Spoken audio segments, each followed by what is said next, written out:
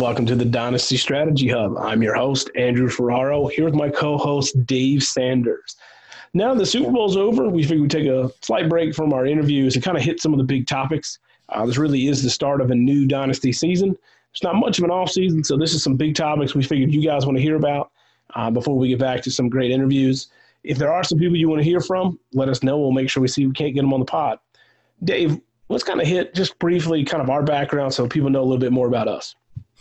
Yeah, so I've been playing fantasy for about 21 years now, which seems really hard to believe. Started out with redraft. Obviously, that's the most popular format, and especially back in the early 2000s, that was what was most readily available through sites like Yahoo, and then ESPN built out their offering. Enjoyed that, still do it to this day, but I'd say scouting and player evaluation are really important to me. Definitely the NFL draft, NBA draft are my favorite days of the year, so this kind of brings that element to it where I don't have to do the film grinding myself, but there's tons of scouting reports out there, tons of projections. I can look at all that, see what, skills I like for a running back or receiver to have in fantasy, translate those to my rankings, and can kind of build my own team and use my, amateur scouting mind to build out kind of a fantasy team. So that's kind of where my background came from. Gotcha. Yeah, I'm probably, I got to say 20 years at this point. I probably have to go all the way back on ESPN to figure out, or Yahoo, to really figure out when it exactly started. But, just like you, redraft, didn't even know what Dynasty was. For me, Dynasty fantasy sports really kind of took off a little bit more with Major League Baseball and having minor league players. Growing up near a minor league stadium, you go to a single-A game and see guys like Carlos Beltran, Milton Bradley, I want to call him Coco Crisp, but I don't think it's his actual last name. That's how far I can't quite always remember. But really kind of see those guys, and you see them go be pros, and it was always pretty cool. When it comes to football, went from just straight redrafts, getting half decent at that, thinking, okay, what's the next step to a keeper league? Made some good moves there, taking Jimmy Graham right when he blew up. Now we've kind of moved to Dynasty, then regular Dynasty got a little boring, so I'm really kind of into now in the contracts, doing contract leagues like RSO. If you haven't checked that out, you really should. And now kind of the Devy aspect. What I really like is just kind of makes Saturdays more interesting for me. It's a reason for me to turn on ESPN Goal Line, watch a little bit more where I just may not before. I may just kind of ignore some of those games I don't really care about unless it's, a game that I'm interested in. So that's kind of really where my interest take off. It really started with baseball. It was really cool to know all these minor league guys. You go to games, you're like, oh, that guy's projected to be the next so-and-so. And that's just kind of where I've come. So, Dave, why is Dynasty appealing to you over, say, traditional redraft? I think a common theme, what we both said, is it kind of ties back to our interests. So, beyond just being interested in the sport, having, Saturdays be more important, and definitely having, putting more thought into it than just a redraft where you're focused on those 16 games, or I guess those 13 regular season weeks in the playoffs. You're really focused on, are these players good long-term? And if they are good long-term, you're going to build a pretty good squad and you're going to reap the benefits for years to come. So it's more of a long-term view where there's less variance, I would say. Yeah, for me, I think there's less luck involved in a dynasty. Obviously, you can hit a few guys late and it works out. But in straight redrafts, because, we still have a couple of those leagues. You and I both are in the same league with our wives and stuff like that. So there's still some luck that gets involved. You got to miss the injuries and make a couple of good picks to start up. But for me, the dynasty is like, okay, hey, you really kind of get evaluated as how much do I want to trade for a guy like Todd Gurley at this point? Knees are a little banged up. He's getting a little older. Oh, man, how long do I hang on to? Well, at this point, you probably hang on to Larry Fitz till he retires, but how long do you hang on to those older wide receivers? So this adds another kind of element for me that just makes it a little bit more fun to really give me something to talk about in the offseason. There's more to talk about now. Oh, Chiefs won the Super Bowl. Great. Well, what's next year look like? Draft's coming up. Combine. Like I can always tell you when those things are just because they're exciting for me to watch. Yeah, it does fill in that gap on the calendar.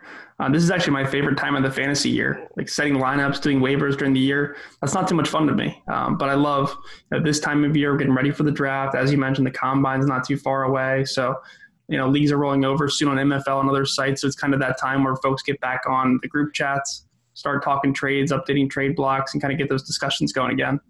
Definitely, yeah. Like I said, there's really no off season for Dynasty anymore. But like I said, we all kind of tend to go a little bit dormant through the NFL playoffs. I know I do. I just kind of take my time. Now I'm kind of kicking into baseball mode while stuff still rolls over. But the nice thing I find with the Dynasty community is there's literally something for everyone. No matter what your quirks are, what you like, what you don't like, you can probably find a league for you. Yeah, that's what's really cool. I mean, when we first started doing this, first of all, I remember our buddy Steve was saying, "Wait, you play in a fantasy league with 15 other people you don't even know online?" And it's like, yes, we do, and a lot of other people do this too. But I was first worried that if you lose a couple owners, how do you replace them? And what we found is that there's tons of people out there and tons of people that will take over orphan teams, and we've worked in dispersal drafts and stuff to make it more fun for those owners. But it's cool to see that there's thousands of people out there playing this game. Oh yeah, and I mean they're the diehard of the diehards that will parse and retrade, go through trade calculators that are grinding hours and upon hours of film of everybody. They watch every snap of all 22 for all 32 teams all year. That's not me. I don't have time for that, and I don't think I have that much interest. I love fantasy sports, but that's probably a conversation for another time. Is kind of how do you keep yourself interested as long as you do. But there are thousands of diehards, and there's folks that are like, okay, hey, this is cool, but I'm going to throw $20 on it to keep it interesting. And then there's those guys that are doing leagues for $2,000, $3,000, $4,000, $5,000 buy-ins. Yeah, and we've talked about scaling back leagues because sometimes you can always take on, every new league, and you get invited to so many that this seems like a really cool format that you end up with 20, 30 leagues and you're spread too thin. You're not enjoying each one as much. So it's definitely a balance. I think what's really cool is if you do have the time, there's so much great content out there. So I know DLF, Dynasty League Football, was one of the first sites we discovered when we started going from keeper leagues to Dynasty. And now there's so many sites. There's probably at least 50 Dynasty podcasts. There's a ton coming up. Speaking of that, if there's any, fantasy analysts out there you want to hear from, send them our way. But it's really cool to see how there's, so many people that are involved in this industry, producing content, and you kind of getting their names out there in a kind of a niche sports style. I mean, this is still not, redraft fantasy or even DFS. This is a smaller niche. Oh yeah, it's definitely a smaller segment, but this is the community in general. Because we talked about, if you go look back to the previous interviews in season 1 and here and the few we've started already this season, like every one of those dudes doesn't have to give us the time of day. We're two guys that have a small podcast that, one, and you said 50, there's probably 100, 200 Dynasty podcasts out there. So, I mean, these guys are giving us time of day from, guys that have some serious Twitter followers, guys that have, 5, 10, 20,000 Twitter followers. I'm over here with 200 thinking I'm cool. And you just get these guys that, love to talk sports, love to come on. I know in our other pod, Evolution Sports Pod, we had, one of ESPN's fantasy NBA writers on. And like to get that guy to come on was like, oh my God, like a dude from ESPN is going to give us the time of day. And he was just happy to come on and talk ball. So like, that's really what I think is super cool. And not only to watch the community, but the community rallied around causes like Scott Fishbowl. Dave, you've been 7, 8, 9. I've done 9. Guys that aren't familiar with Scott Fishbowl, Scott Fish is a hell of a dude. He raises money for, Toys for Tots, raising money for kids. And a lot of guys just do it naturally. He doesn't come asking for money. It's just, hey, if you want to donate a portion of your pot, or if you want to donate, here's what I'm going to do. I'm going to go buy toys, and he shows you the receipt so you don't think he's cheating you. But I want to say he raised over $20,000 last year just to buy toys for kids for Christmas. So I also thought it was around 20,000. It was 60,000. Oh, way off. See, I'm that's glad incredible. That just shows. I mean, the year before, I think it was around 20 or 30. So it's awesome to see the community come together. The Scott Fish Bowl is an annual event that brings together a ton of different analysts. Prizes are donated from a lot of the big fantasy sites. But owners are encouraged to donate. We both have our Scott Fish Bowl shirts, and it's really cool that the industry, can give back this way. We've started to incorporate like a charity aspect to a lot of our leagues, where if you want to take part in certain rules, like entering the dispersal draft, if you're still in the league, you can do so. It just requires a donation to charity. This is one of the ones we have as our preferred charities. Yeah, I love it. Like I said, the Scott Fish Bowl, if you haven't had a chance to take a look at it, take a look at it. This year was 1,200 teams. He picks pretty different set of rules, so you can't just really load up and figure it out. It's a hell of a time and a great time. But kind of moving to favorite formats. Obviously, I kind of hit on a bunch from, Keeper, Dynasty, Contract, Devies. Dave, what's kind of your favorite format at this point? That's a really tough question. I like to have a good variance. So as you mentioned, Reality Sports Online, RSO, they're known for their contract leagues. And what's really unique about them is it's a live auction environment. So similar to the auctions that you might do on ESPN or Yahoo, it works kind of like that, but you're also assigning contracts, and those contracts are being weighed by, you can say it's the agent or the auction itself. So it decides that a 4-year deal might be worth more than this 2-year deal based on the average annual values of each.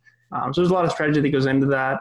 It's definitely very unique. You could do 2 different leagues with the same group of owners and you get different results, which is fun. So I definitely like that. And then I just think having a nice balance is good. So I like the pigs leagues that Scott Fish does. They have bankroll leagues that roll over to every different draft. So you can have money for free agency. You can have money for a rookie draft, for a Devy draft. It gives you that freedom to do that kind of stuff on your own. So those are 2 of my favorites. But then I know we're also in the kitchen sink leagues with Ryan McDowell. Those are fun because they have a Devy aspect too. Yeah, for me, I think RSO is probably still my favorite right now. Like I said, we've got, just like you, I'm in a variety of leagues, not quite nearly as many from your traditional, just straight dynasty to we got both of us commission RSO league. And if you haven't been on Reality Sports Online, really take a look. The whole salary cap and having to manage contract years and do I want to give so-and-so a 4-year extension? And like you said, whoever's playing with you, you can play in the same league with the same guys and have 3 different leagues, and it's wildly different across all of them. So there's a whole aspect to the contracts and the salary cap and trying to manage that. That's a whole nother aspect that really makes you feel like an NFL GM. And there are guys that are out there that have 32-team, 53-man route, like crazy leagues. So there's something there for everybody. The Devy's been new to me. Like I said, you and I kind of actually co-chair a team we're in Kitchen Cinco 5 with McDowell, so Kitchen Cinco. But that's really kind of sparked my interest in Devy. I'm a high school football official, so now I get to see some dudes before they go off to college. So here I get to get a chance to see some guys, which is always kind of exciting because I'll come back to you and be like, hey, this dude's good. I just watched tear up a couple teams. He's going to play, at UNC Chapel Hill as a 4-star, keep his name written down for 5 years from now. So for me, that's always Devy's been a nice little change, a nice little addition to the roster. Yeah, exactly. And I guess more of a basic level is that, a lot of leagues have gone from the 1 QB format to Superflex. So we're talking even, more advanced leagues than that where you're working in Devy or you're working in contracts. But it's interesting to also see just like, I guess, redraft fantasy went from, standard scoring to PPR, that the dynasty community is going a lot from 1 QB to Superflex. And I think a good stat on that was Scott Fish and Ryan McDowell did these safe leagues where they're basically at commissioner service and you can join these leagues as startups or take over orphans. And the demand for Superflex orphans has been so much higher. So that's kind of showing that the industry is pointing that direction. More folks, want to take that on. And I guess it makes sense, making the quarterbacks way more valuable. Do you prefer Superflex now over 1 QB? I do. Even in deeper, say 16-team leagues or something deeper like that, I think Superflex is kind of where to go. If not, there's not a whole lot of difference. I mean, yeah, Patrick Mahomes and Lamar Jackson score a ton of points, and they're really good.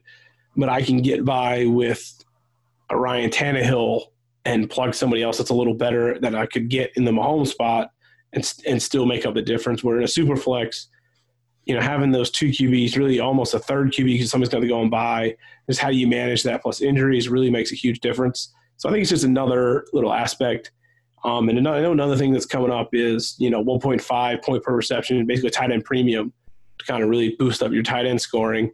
So it's nice to see that the fantasy community really rallies around of, hey, there's been a huge gap between guys who are valuable and just basically plug and plays, or there's not a huge gap, I should say. I got that backwards, between, the top guy and a plug and play. So how do we make the top guys actually valuable and matter so you're not just picking some dude off waivers and that's how you're winning everything? Right. And that leads to more league activity, more trades, and ultimately more fun. That's what kind of we're in this for.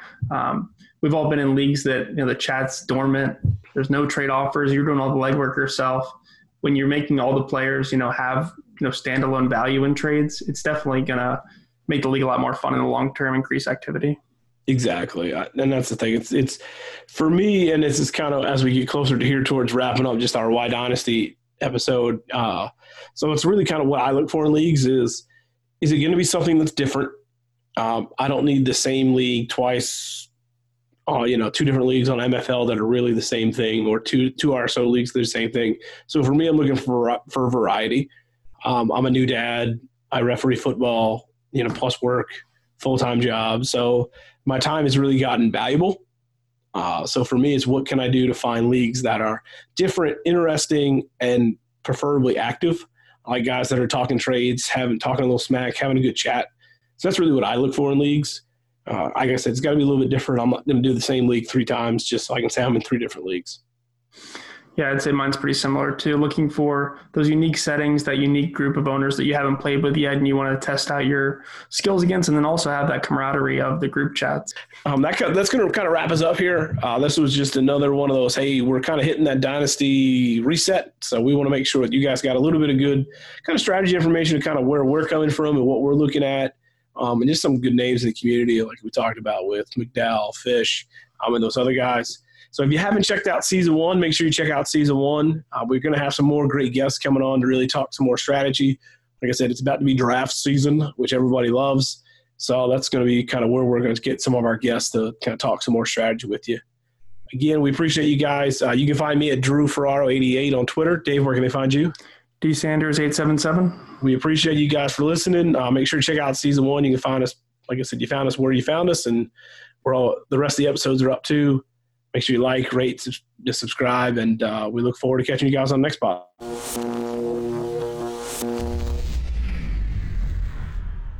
Game over.